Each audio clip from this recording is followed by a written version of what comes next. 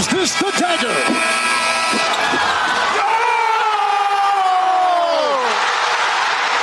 Illegal substitution, too many men on the field, Saskatchewan. Gizmo has a block and the sideline. He has not stepped out. He may go all the way. He needs one block and he'll do it easily. Promise Mess I wouldn't do this. McDavid stops up. What a move. Shoots. Scores!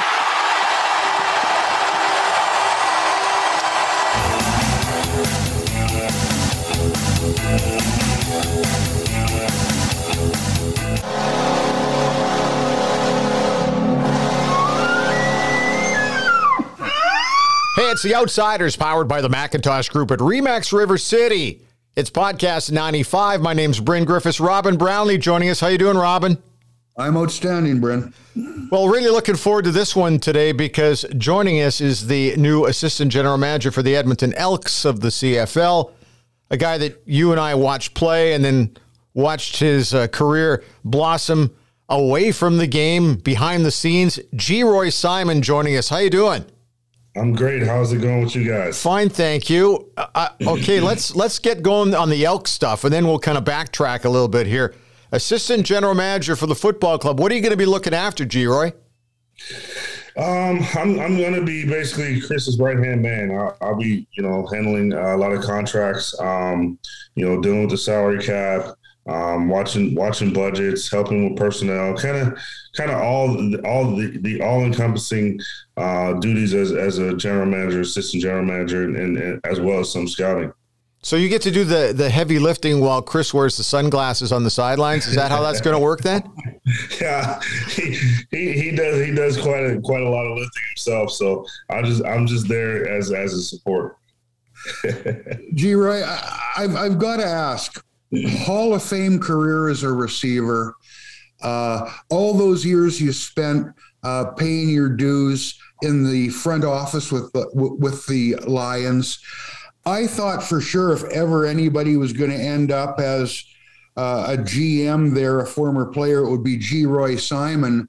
Here you are in Edmonton with a terrific franchise, but that's a disconnect for me. How did Geroy Simon go from a natural fit, at least in my books, in BC, joining the Edmonton Elks? What happened here? I think it was just one of those things where everybody else on the outside saw me as the next and up and coming GM in BC, but BC didn't see it that way. So in actuality, it was just time for me to leave. I felt like my career was in a stalemate in BC, and it was just time for me to move on and find a new opportunity. And thankfully, Chris gave me the opportunity. We've been friends for quite a long time, even when I was a player. We talked often. When he was at various spots. And, when he got this opportunity, he called me as soon as he got hired and told me that he wanted me to come with him. Geroy, when did you see the writing that you just described on the wall, so to speak? When did you go, okay, I'm in the front office, I'm working in this global scouting position for BC. You weren't doing that just for the heck of it. It looked like there was going to be an end game there. It didn't turn out that way. When did you realize it wasn't going to turn out that way? I think at the end of probably at the end of the 2018, the beginning of 2019 season, I kind of felt like things were, getting stagnant on me. I wasn't progressing and doing the things that I needed to be doing to learn, to become a GM moving forward. And, that was just, I kind of felt it. When Ed Hurwitz was a GM there, although I was doing a lot, I still wasn't progressing in the manner that I thought I should be progressing and moving in the direction that I felt that was taking me in that direction. So I knew that I basically started that transition as early as 2019. So what excites you the most about coming in here this season, other than the fact you're coming into minus 24-degree weather? Well, the thing that the most excites me is, I've always heard, how great an organization Edmonton has been and is. So I'm really excited to get to town and get in the office and meet the people and I've obviously been doing work here in British Columbia, but I'm really excited to get to Edmonton and really get to work and work with the fine people in the office every day and work in the community. I have to ask, do you watch defense as closely now as you watched offense when you played? I know that you still had to beat the DBs at the back, but now you got to worry about signing guys who are playing on the other side of the football. The funny thing is, I think, at being a receiver all the years, I think the position that I watch more than anything is offensive line. Because I always feel like, if you don't have an offensive line, you don't have a chance to win. Obviously, if you don't have a quarterback, but, I've been around quarterbacks for, my entire football life. So I can figure out if a quarterback can play or not pretty quick. But offensive and defensive line are my, I think, two positions that I think that I watch quite a bit because if you can't control the line of scrimmage, you don't have a chance to win. Geroy, maybe this is specific to Chris Jones or the situation here in general. What sold you that Edmonton right now at this point in your career is the right choice for you, that you want to be here? Well, I know that the thing that sold me is Chris. Chris has been he's been a guy that goes to different places and helps rebuild. He's a winner. He's won basically everywhere he's been. Mm-hmm. He's a tireless worker. And I wanted to experience his work ethic. I know the way that I work, and being on the road with him, working beside him each and every day is a great experience for me. I'm learning quite a bit about the types of players that win, the types of guys make up mentally and physically. How they can help you win. So it's been quite a ride so far, and I'm really looking forward to getting into the season and seeing how this all comes together. One of the things that's happened here over the past 2 years has been a disconnect between the community and the football club. But you've been involved in the community everywhere you've gone.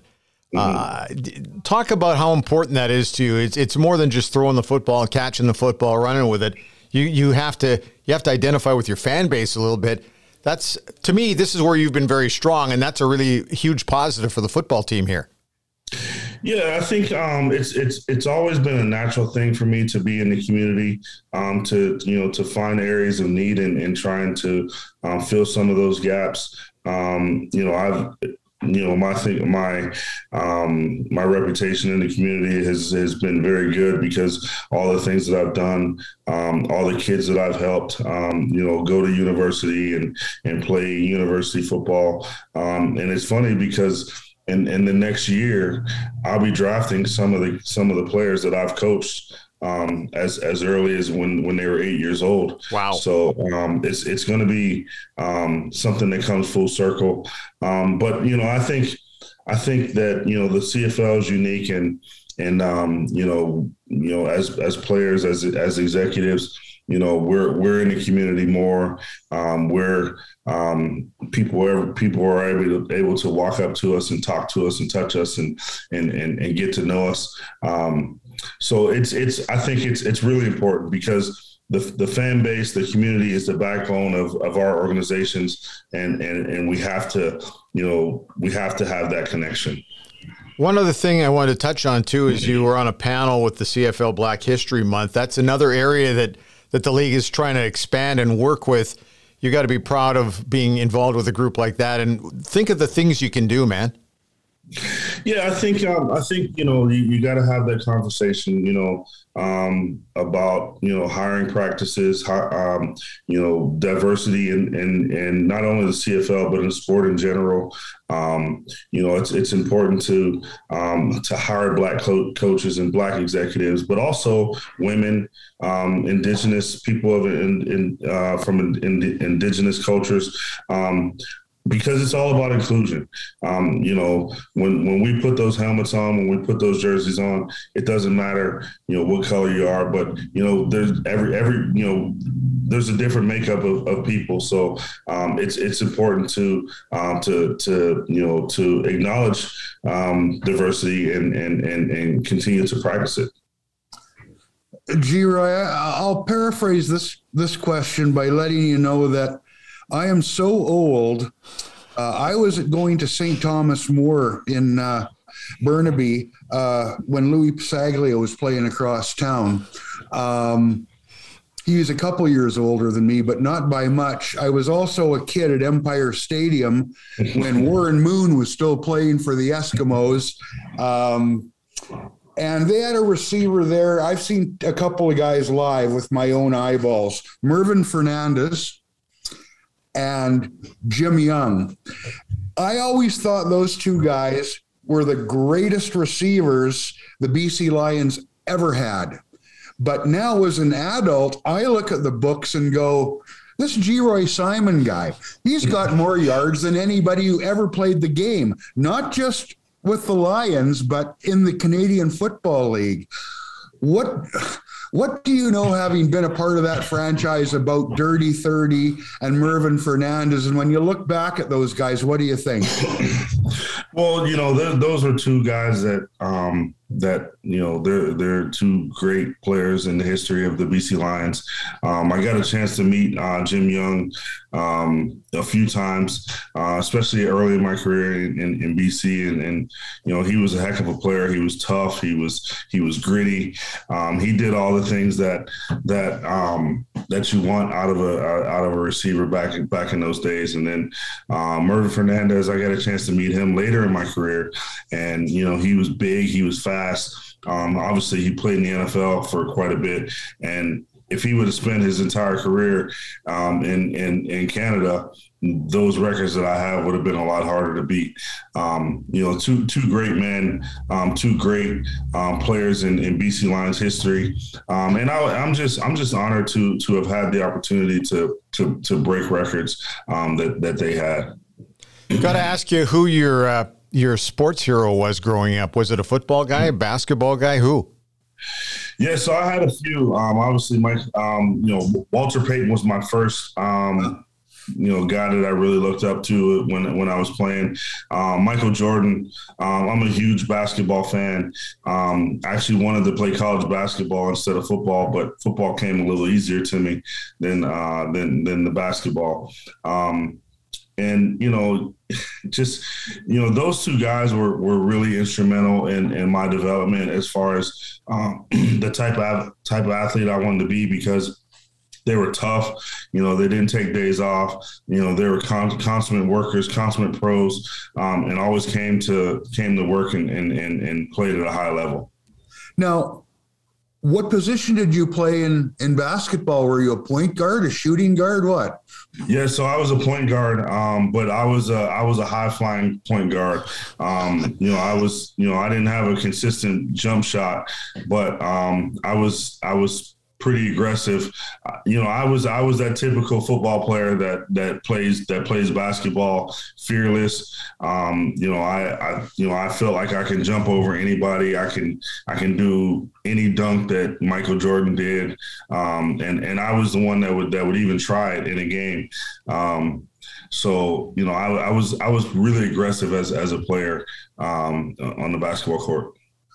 Geroy, I know some guys aren't that comfortable talking about themselves, but you get into football, the numbers speak volumes. You don't lead a league in career receiving yards by accident. There's other guys. Milt Stegall, he was a killer finisher. He leads in career touchdowns.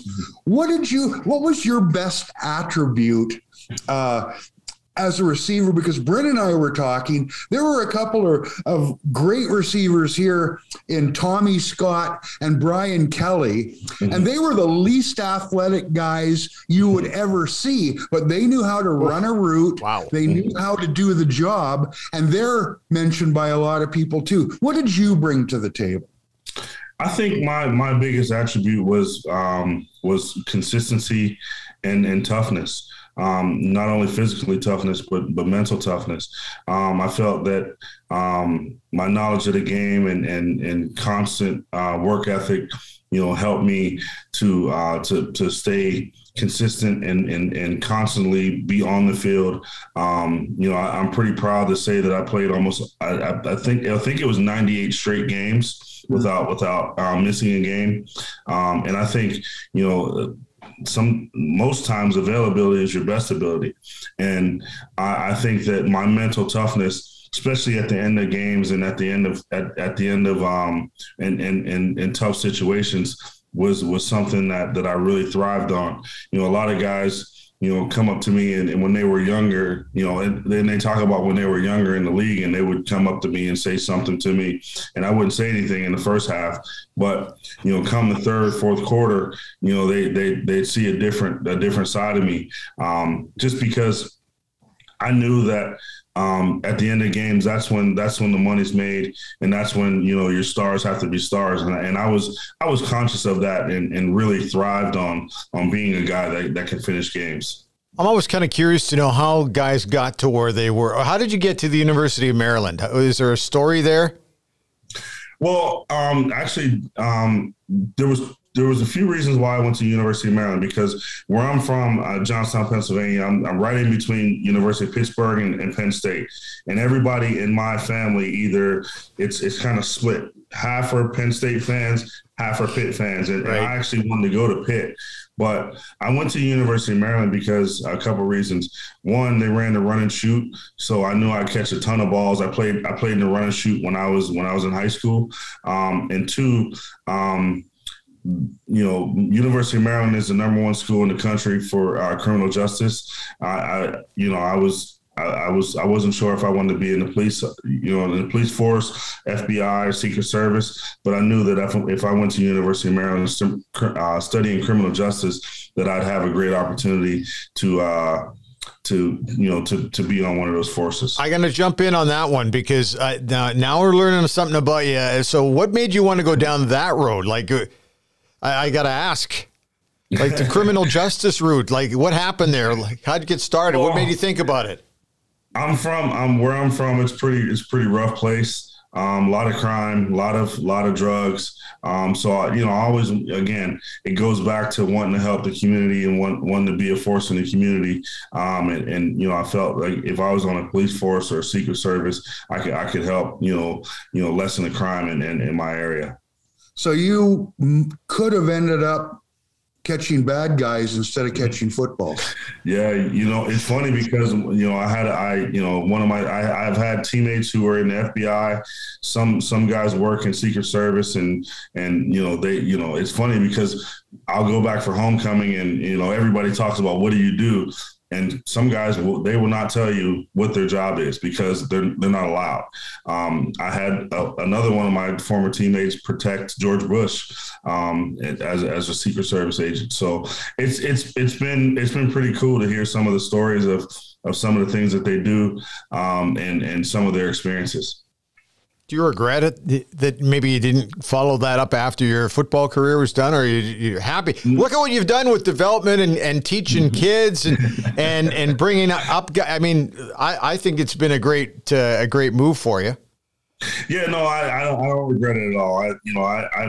So my, one thing I'm proud of is that I've never shot a gun in my life, and for as many guns as I've been around, and on the legal side and the illegal side, I've never shot a gun, and I want to continue that streak. Geroy, looking ahead with what you'll be doing here in Edmonton, transition from player to front office. What about this appeals most to you when you go to work now as an AGM or in your past position in a scouting role? What about that intrigues you? Well, I think the thing that most intrigues me is helping build a team and building a winning organization. I'm boots on the ground. I'm involved in every aspect, whether it's, signing, negotiating contracts, scouting players.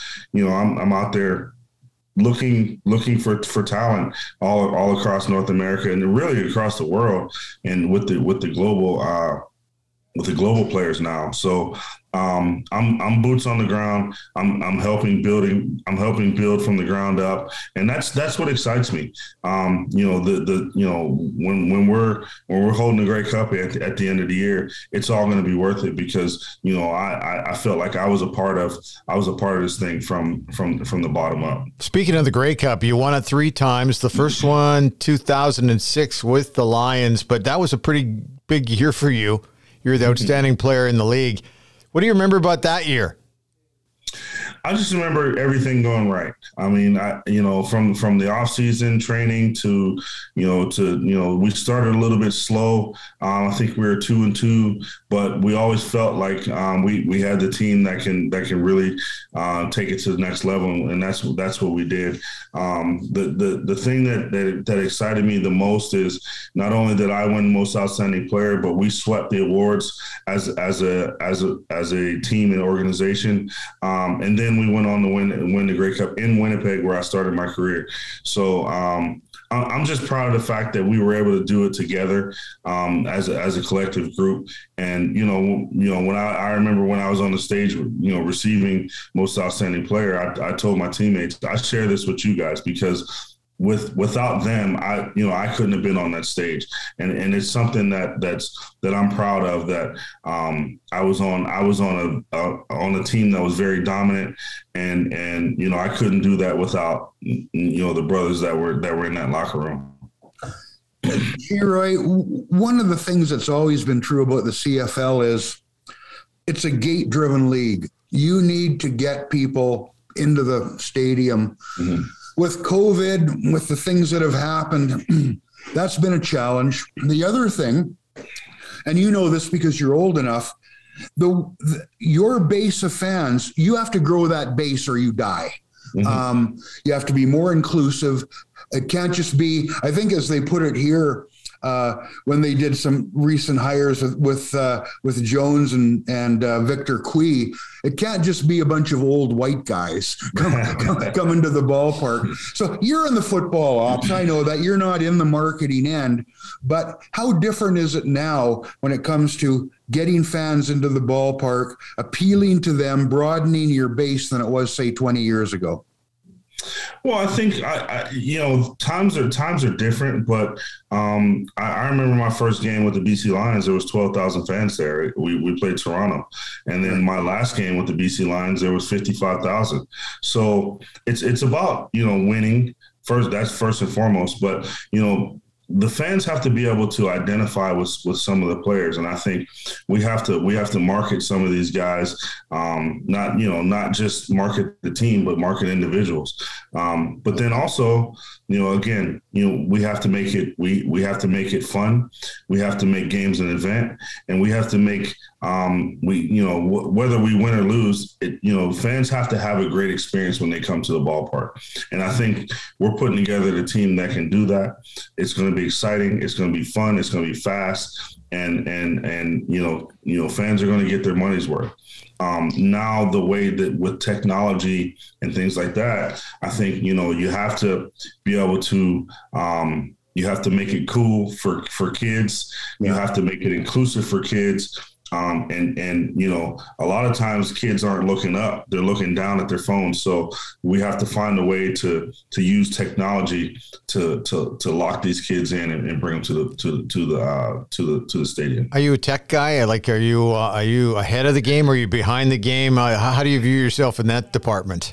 I think I'm kind of right in the middle. I'm not a huge tech guy, but I'm also not illiterate. I try to keep up with technology. The good thing is I still have young kids that can help me with that. Best marketing tools you can have are the kids at home. That's absolutely correct. Okay, hey, I got to ask about your final season. You had a chance to play with the Saskatchewan Roughriders, and we can talk about the BC Lions. We can talk about the Edmonton Eskimos or Elks all we want. But you had that one last year in Saskatchewan to kind of get a flavor of what that place is all about. What was that like for you, even though it was kind of coming to the end for you career-wise? Yeah, it was a great experience. I mean, I kind of always envied the fans and Saskatchewan as a whole, because win or lose, those guys, they always showed up. They were always rowdy. They always supported their team no matter what. So when I had the opportunity to search for a trade, they were the first people I talked to. And then Brendan Taman was there. He's the guy that brought me into the league and still a good friend of mine. I just knew that I wanted to go to a place where football was number one. Being in Vancouver for all the years and winning great cups, but even though we're winning, we're going 12-6, 13-5. The talk was always about the Canucks. So I wanted to go to a place where football was number one in the town, and Saskatchewan gave me that opportunity to come to town and help win a great cup. Did you notice there was a difference on the northeast sideline to the southwest sideline too? Did you notice that at all? I know Gizmo did. Gizmo said that was a tough place to play. Yeah, it was. The funny thing is when I got there on my initial press conference, we had an autograph signing right after, and a lady, it's funny, I tell the story all the time. A lady, she's probably 75, 80 years old, and she walked up to me and she said, "Geroy, I used to hate you, but now I love you because you're a rider." So it was something that really opened my eyes to the way that they are as fans. They ride or die with their fans, and it was a great experience. Well, Geroy, I mean, we had a pretty good hockey club here with Gretzky and the Oilers in the 80s. And let's face it, hockey's still number one, but this is a very passionate football town as well, as you know. Great tradition here, winning tradition. When you walk through that door to start your first day of work, what do you most look forward to here? Again, the people. The people are what's going to make this experience a great one for me. Mm-hmm. I'm looking forward to getting to know each and every person in the organization. I'm a very inclusive person. I like to sit down with people and talk to them and get to know them, because we can all do our jobs, but if we don't know each other as people, if we don't care about each other as people, then what are we really doing? So I think for me, to be able to sit down with someone and get to know them, get to know about their family, get to know about their backgrounds, that's how we create true friendships and true relationships. So that's what I'm really looking forward to. Over 1,000 receptions. Is there one game when you played at Commonwealth that you remember, or is it just a blur for you now? I remember a game back in 2009. It was minus 17. We were winning the game, and then we ended up, finding a way to lose the lead. And I think about a minute and a half left. I'm running a seam route, and Buck Pierce throws me a seam route. I catch it. Two guys run into each other, and I run in for a touchdown to take the lead again. That's the game that really stands out to me. But, I always felt Commonwealth was a very tough place to play. It seemed like the energy was always in Edmonton's favor. But that was probably the game that really stands out for me in my career playing in Commonwealth. Well, I tell you, I've asked about everything I want to ask, but I do have to say this. I don't often try and sound like a fan because I've been a reporter for an awful long time. But one of my favorite things in sports, sometimes it's over the top, sometimes it's corny, and I know it's show business. That hands on the hips pose, man. You just beat me to that. That was the freaking best. I mean, it was not frenetic. It was just there. That was, how did you come up with that?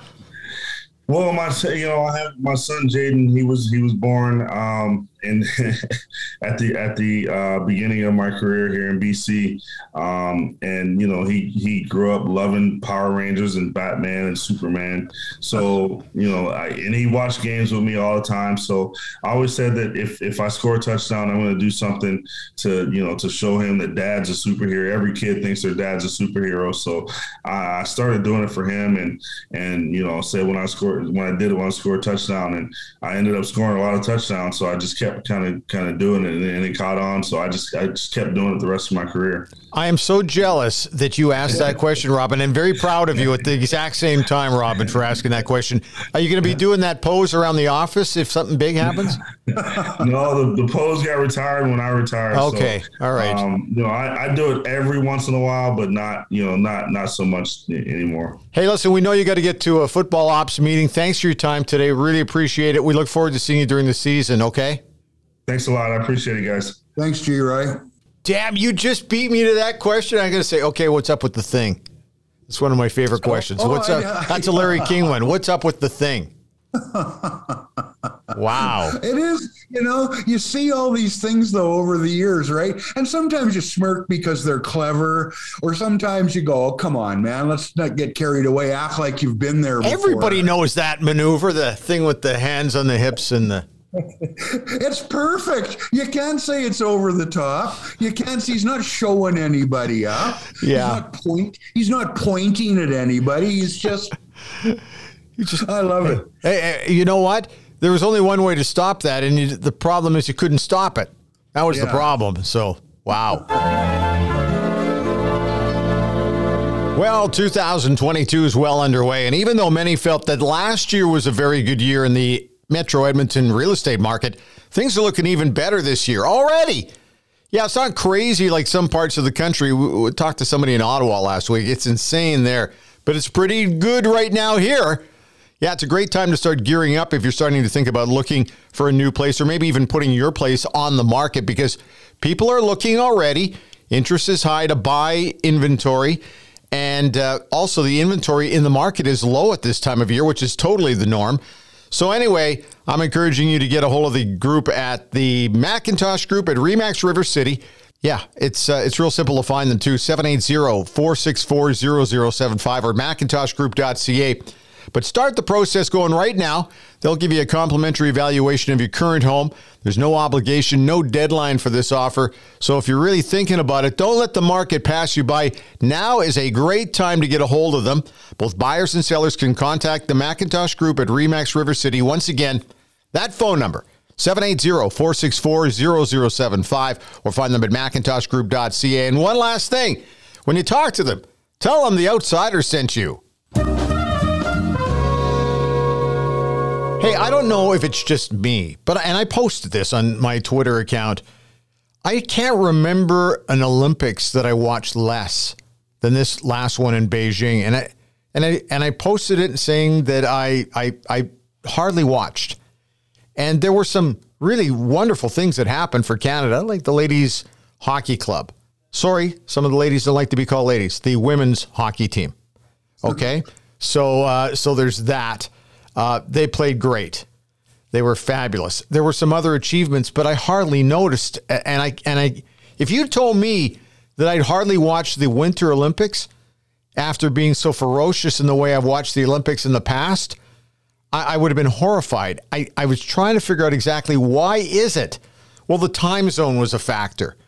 There's a lot of other stuff going on in the world right now, like what's happening with Ukraine and Russia, what's been happening in Canada, with everything that's been going on in Ottawa and across the country. We've got COVID still hanging around. And, now we're dropping a lot of the mandates, that kind of thing. Hey, Robin, we could go on and on and on about the reason why we didn't watch the Olympics very much. I'll be fascinated to see what the TV ratings are. But it used to be a TV bonanza. And for me, this time around, it just wasn't. What about for you? Well, you're not alone. I mean, I feel exactly the same way, and it just stands to reason. So do a lot of other people.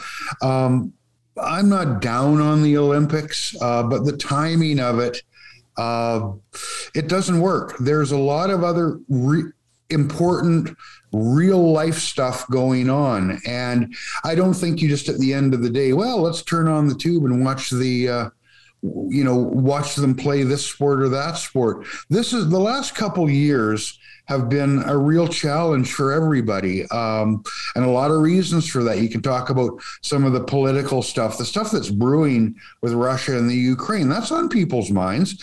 The occupation of Ottawa by this freedom convoy, the border crossing blockades. Yeah. I don't even care about the politics. It is an unnerving time for a lot of people. When you look out your window, there was a woman on the news last night saying how blessed she felt just that she could come out of her condo and walk down a street that had been, previously, it's no big deal. It's your neighborhood. Well, all of a sudden when that's taken away, you go, you notice it. So there's a lot of little big and little upheavals going on around the world where it just gets lost in the shuffle. And I think a lot of people too are concerned about the pandemic. And there was a reasonable argument to be made that maybe they should have not held the games at all.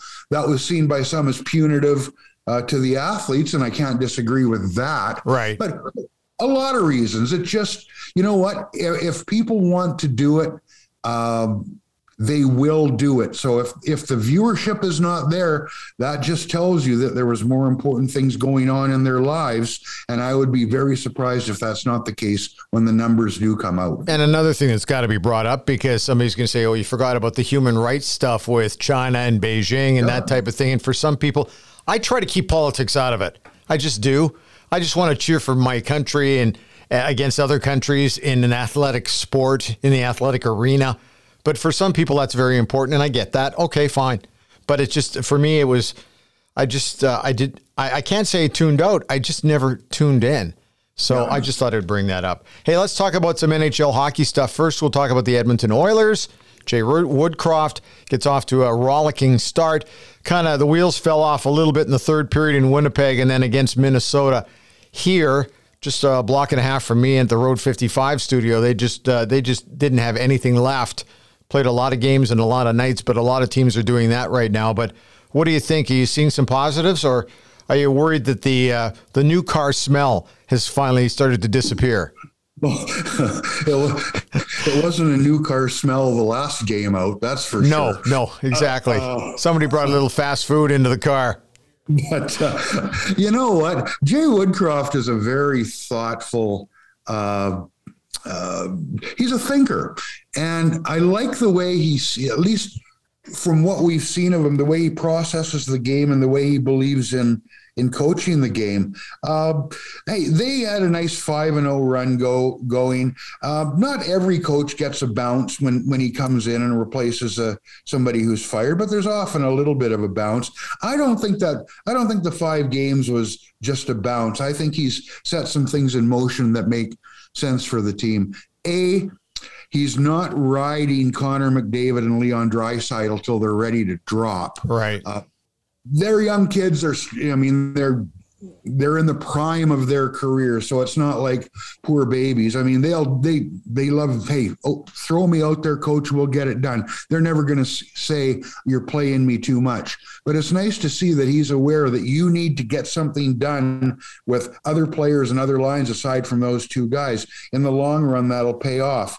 I think one thing that's paying off too, Brennan, I've got to mention it, just because I was against the move for non-hockey reasons. The acquisition of Evander Kane. Yes.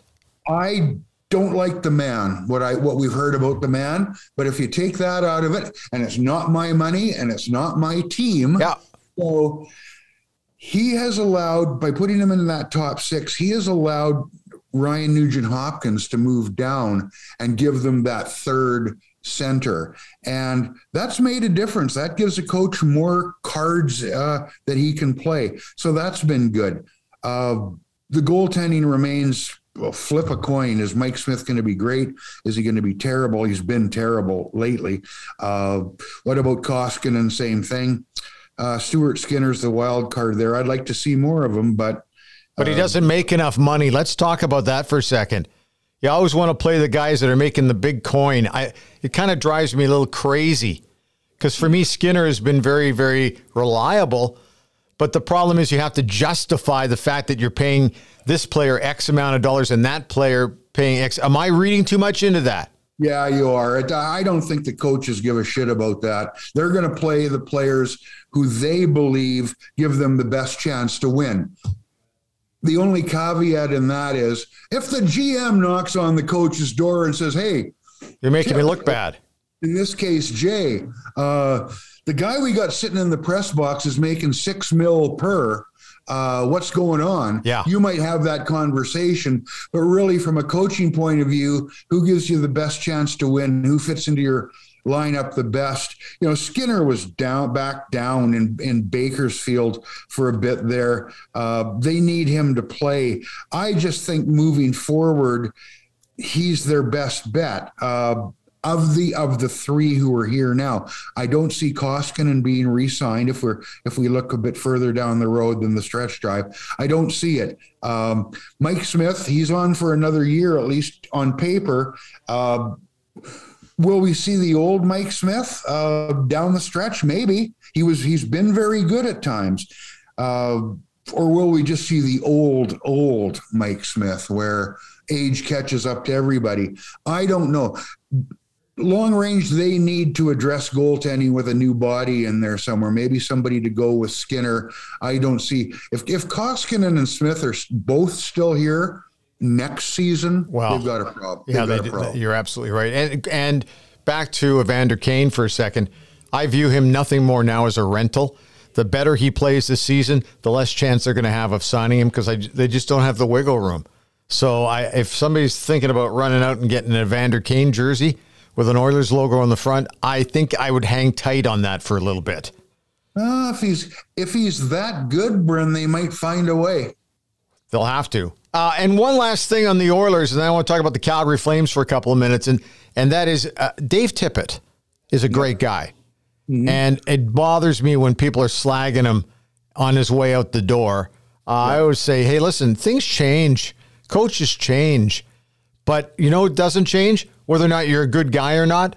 And Dave Tippett, to me, is one of the good guys in hockey.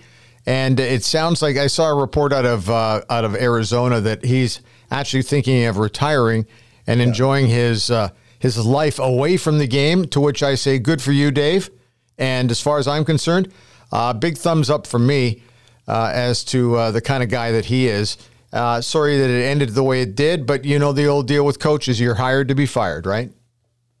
Yeah, and you know what? We've talked about this in different aspects, Bryn, whether it's some of the stuff, less important media puts up with. There seems to be a lot of anger out there right now in general. And maybe that's because there's a lot of angst out there now with what's been happening in the world. Yeah. But yeah, there's no need to crap on a guy on the way out of town. I always thought, and there's not too many guys in the media that have done that, but the guys are trying to get the last shots in as the guys reaching city limits. I always thought that was kind of chicken shit, especially if it was a media guy. Fans, they're going to say what they want. And I get, you pay your dollar, you get to holler, but it also looks kind of crass and boorish to dump on a guy no matter what. Dave Tippett has been a very good coach in this league. He's 60. He hasn't needed to work for a long time. If he wants to go tinker with cars or do what he likes to do, go into the sunset and enjoy life. There's more. You know what? Some people don't believe this. Like Ken Hitchcock, I think, is one of them. There's more to life than being inside a hockey rink. Nothing wrong if it's your breaking call. Down a power play is everything to Hitch. Hitch is going to go till they just have to carry him out. I mean, that's just. But you know what? Good luck to Tip. He's been a terrific guy. I found out a terrific guy and a young coach. He was coaching some of those teams in Dallas after Hitch when there were all those, those 6 playoff years in a row. And I've got a great picture of him in the scrum when he's in the black hair mustache days. Yeah. And you know what? He's going to be fine. If he wants to coach again, he'll land a gig of some sort. And if he wants to just ride off into the sunset, enjoy. You've earned it. Good for him. Big win for the Calgary Flames over the Winnipeg Jets the other night. A couple of late goals in the last couple of minutes, and it earned Daryl Sutter 10 straight victories.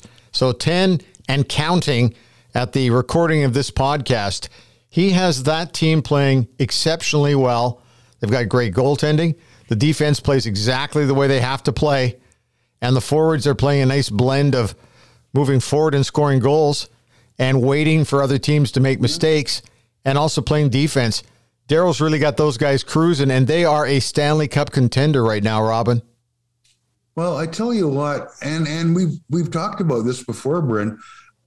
I am surprised it didn't happen right away, but when I look at the team he inherited from Jeff Ward last season, they haven't turned the roster upside down, but there's been change.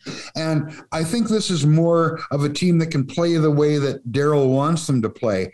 I've never had a doubt about his ability as a coach. He's, in many ways, he's old school. He's a hard-ass, hard-nosed kind of guy, at least in demeanor. If you actually have ever sat down and had a chat with him, and you have, and I have, he's got a distinct feelings about the way the game should be played, but he's also got that wry smile and that sense of humor, and good for him. I've said it before and I'll say it again. The best thing that we can have as people who cover hockey, and for the fans who care about hockey in this province, is really good teams in Calgary and in Edmonton.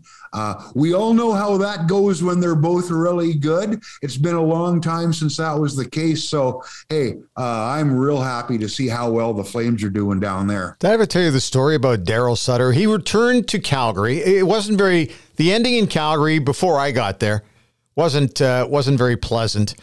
So now I'm working in Calgary at Sportsnet 960, The Fan, and I'm hosting the Flames broadcasts. So I'm working out of the studio downstairs, right outside of the visitors' locker room. And it's that one day, as soon as he got hired by the Los Angeles Kings to come in and coach, everybody in Calgary, they cringed, and then they immediately looked, when's he in town? When's he in town? And, of course, I still remember the date, the 15th of January. So it was circled on the calendar by everybody. And they went, oh, boy. They just hated the way it had gone with Daryl in Calgary at the end. Yeah. So anyway, on that particular day, it was a Saturday night Hockey Night in Canada game. I remember that vividly as well. And I used to get down to the Hot Stove Lounge. And on a Saturday, I'd always get down there very early. I'd read the newspaper. We had a couch in there and a nice coffee pot. And, it was like a little mini home type thing. And the thing I remember was I had the door open, and this is like 2 hours before anybody would even show up. And I hear this, hi, how are you? And I look up, and it's Daryl. And, of course, I'd heard all the horror stories, so immediately I go, oh, my God, what am I going to do here? So I said, oh, come on in. Would you like a coffee? Oh, sure. So I made him a coffee, and without even having to ask him, he just sat down on one of the other couches. And we started to shoot the shit a little bit. And then we started talking. We didn't even talk about hockey initially. We talked about how's it, because he'd been up on the farm in Viking. And I said, how was the Viking thing before jumping back into this? And he said, oh, man, we got a coyote problem right now. And he was talking about coyotes and how, he says you have to guard the little calves who had just been born out in the field from the coyotes. I said, well, how would you even know they're there? And he said, well, you shine your flashlight around the perimeter of the property in their eyes. He says you can see the coyotes' eyes. So he always knew that you're going to have to be up all night. And he went on and on about this story, which I was fascinated by. He was great. He was absolutely fantastic to talk to. But what I found out later was that he was very close to all of the support people at the Saddle Dome. Like he knew, Joe and Bill at the gate downstairs. He knew Esther, who ran the concessions. And he knew all these support people. He struggled with the media. and struggle with some of the fans, but everybody who put in an honest effort in the building that you never even think about. He went around that day and made sure that he said hi to Esther or Bill and Steve at the gate. He came in. The reason why he came in early is he just wanted to make the rounds in the building to kind of reconnect with everybody. And I got a lot of respect for a guy like that. It really made a mark for me. That's why I remember it so much.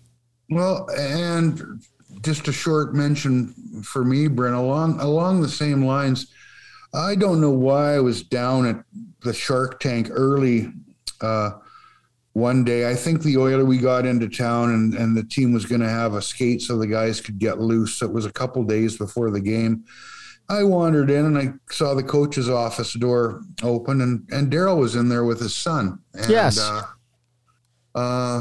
He waved me in and I went in. I tell you, we were in there for an hour just shooting the breeze, and while his son played with some stuff, some toys that were in there. Yeah, it was almost like it was a little daddy daycare center there for a while. And there's none of that edge that you get if you only see NHL coaches and players for that matter in a post-game setup where they're either elated or pissed off because they won or they lost, and the adrenaline is still flowing a little bit. That's a totally different animal than sitting down with them away from the battle. Yeah. And just chatting. And, coaches look one way behind the bench because that's their livelihood. And they look another way when you get them and you just sit down and shoot the breeze. And I don't know how much, I don't even remember how much we talked hockey. Probably very little, because I don't remember talking hockey at all when he was sitting in there for 45 minutes. Yeah, but it was wonderful. And then I went out and sat and watched the 18,000th optional skate that I'd ever watched, and I probably would have had more fun had I stayed in the office for another hour. But yeah, you know what? The Sutters are just so solid. Anybody who knows them understands that. Yeah. And I don't care if he's in Calgary or San Jose or LA. He's going to have a hockey club that wants to compete, play for him. Yeah, and as hard-assed as he is, and he can wear guys down if they're not with the program, same as Hitch. He's demanding, but you give him what he wants, you're going to be in a good place as a hockey player. He's a good man. I'm totally with you there. Okay, and as I said, 10 wins and counting. They are looking scary right now. We'll see how it shakes down over the next 2 months. Hey, that's pretty much it for the episode today. Make sure you check us out on Twitter. The handle's really simple. It's @Outsiders2020. Also, make sure you tell your friends to subscribe to our RSS feed on any of your favorite ear candy sites like Apple, Google, Spotify, Pocket Casts, Deezer. There's a whole ton of them. You know where they're out there. Also, we're on YouTube. You get an audio version. You get to look at our cartoon version of me and Robin while you're listening to us on YouTube. Robin records at the luxurious studio in the southwest part of Edmonton. Still don't have a name for it, Robin? No name. No. Come on, not just like the place. By the way, your lighting is a lot better today, I got to say. Well, I tell you what, you're going to find that as spring approaches, Bryn. I know, you're absolutely right. Daylight saving time is not that far off. I'm recording from the Road 55 studio in downtown Edmonton. I'm a block and a half from Rogers Place. It's really close. Your support is greatly appreciated. Make sure, do us one favor, though. This is a really big thing for us, and it's really been noticeable. When you retweet to your buds our podcast, our audience continues to surge, and that is just great. And we also have to thank Brent and everybody at the Macintosh Group at Remax River City for their support. That's it for today. Thanks, Robin. We'll talk to you next week. You sure will, pal.